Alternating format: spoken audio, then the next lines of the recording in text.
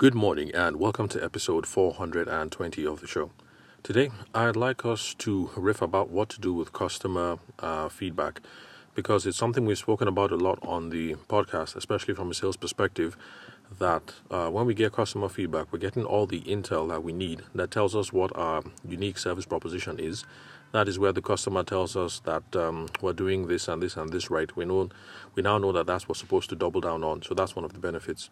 And it makes selling and marketing easier because you know which aspect of your messaging to emphasize. Now, the other side of the coin is sometimes the customers are going to tell us things that we have done wrong, things we failed at, or things that we can improve upon. Now, when we get that kind of intel, it tells us exactly what it is that we need to fix, and then it helps to make our product or our service offering better. And that is one aspect of using feedback that I'd like to drill in on today. Now, the reason why that has come up is because I used to use they're not an old internet service provider. They're new in the grand scheme of things, in Nigeria anyway, and they're called SpectraNet. So I've been using them back from when I was in Lagos, maybe about 10 years ago, and eventually when I moved to Abuja, I still continued using them, and of course I would keep talking non-stop about them to my friends, family members, and that's because at the time they offered real stellar service. When they started, I think they rolled out in Ikeja first. They weren't all over Lagos, so Ikeja on the mainland, and I think they rolled out to the rest of Lagos, and I think where next? Abuja and some other urban centers. So they were not in places like Benue State. Benue is where I'm from. For those of you who've been listening for a while, you know that I'm a TIF guy. So Benue, that's where I'm from. So Benue, Nasarawa, those areas were not covered. So lack of national coverage. But for me, the service was spectacular. It was really fast download speeds at the time. And I liked their unlimited package. And so basically, for a very long time, for years, I just bought whatever the unlimited package was. At the time, I stopped doing business with them. I stopped using their service. I think unlimited was about 15 grand or maybe 17 grand a month, and I used to pay that religiously because it just kind of made sense. I use the internet a lot for creating, researching, distributing content. My wife uses the internet a lot for the research that she needs to do, and then she has these cute little shows that she likes to watch. Like currently she's binging Love Island. So if you like those sorts of things, Love Island, this Gordon Ramsay show, what else, those sorts of things, then you have a friend in my wife, let's put it that way. You guys have similar interests. So and then of course there's also YouTube for the kids. Well, not YouTube, more like all those educational shows on Netflix, like Storybots and all those documentaries. So the internet is a big thing for me, and so I just got on their unlimited package, and then I was with them for loads and loads and loads of lots of years. But now I got into this problem. The problem is sometimes I have to be out on the field. So let's say I'm doing corporate work, NGO work. For those kinds of clients, I like to make the deliverables same day. In other words, if the program starts at 9 and finishes by 3, I would like to be able to have the photos up on an online download link maybe by 6 p.m., worst case scenario. So I'd have to take the internet with me. Now, of course, if I take the internet router with me, then it means that wifey and the kids don't have internet at home. So I spoke to the guys about it at SpectraNet because at the time, other service providers had shared internet packages where you don't have to be tied to the router because you can just share data with the line number, and then people will be able to get the data on their mobile device. And they didn't have that offering at the time. It's something that I told them in customer service, and after that, I left. Now, this conversation with them was maybe 4 or 5 years ago. I'd have to check text messages to be sure. So I told them what the problem was. So customer care, they definitely have my information.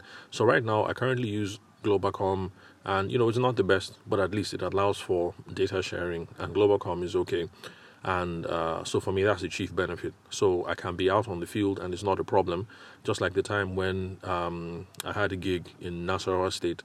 I was in Nasarawa State. The router was at home, And it was not a problem. I was in the field in Nasarawa State, and I had the data that I needed because I would just hotspot from my Glow line, and and that was fine.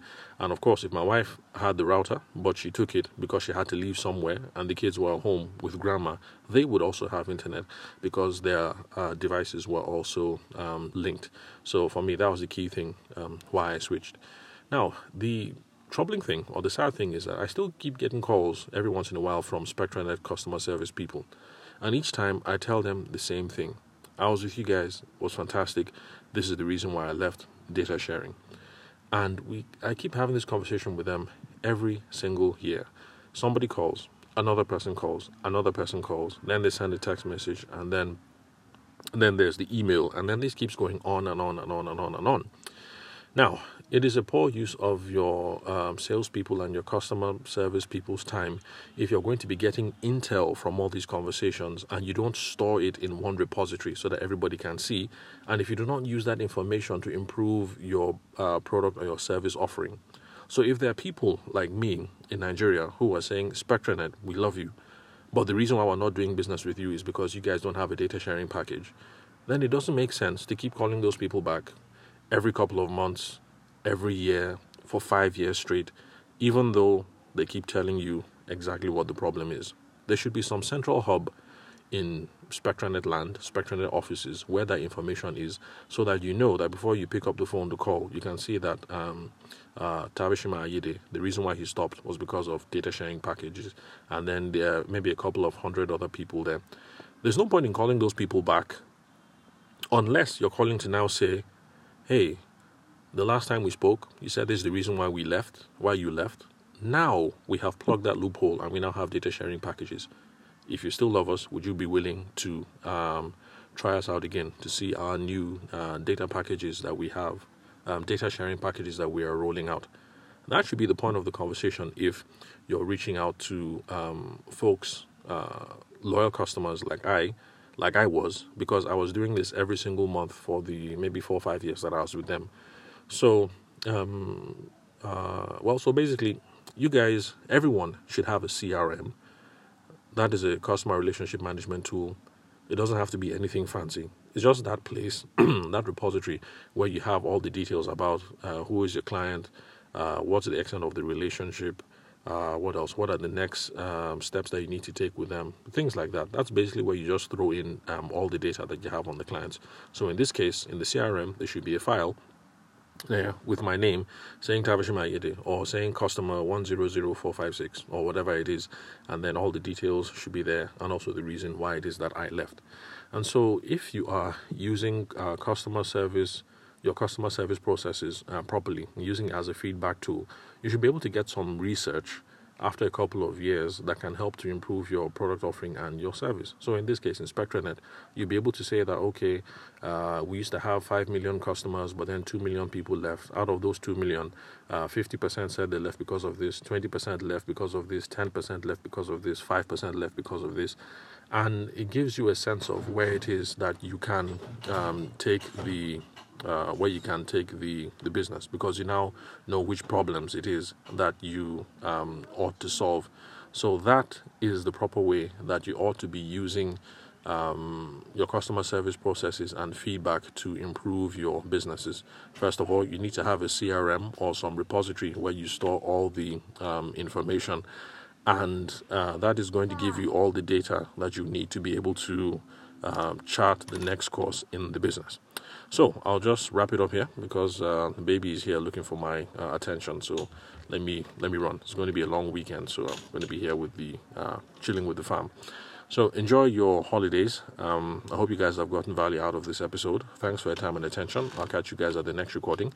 So please make sure you have one common repository where you're keeping all the data that you get from your customers.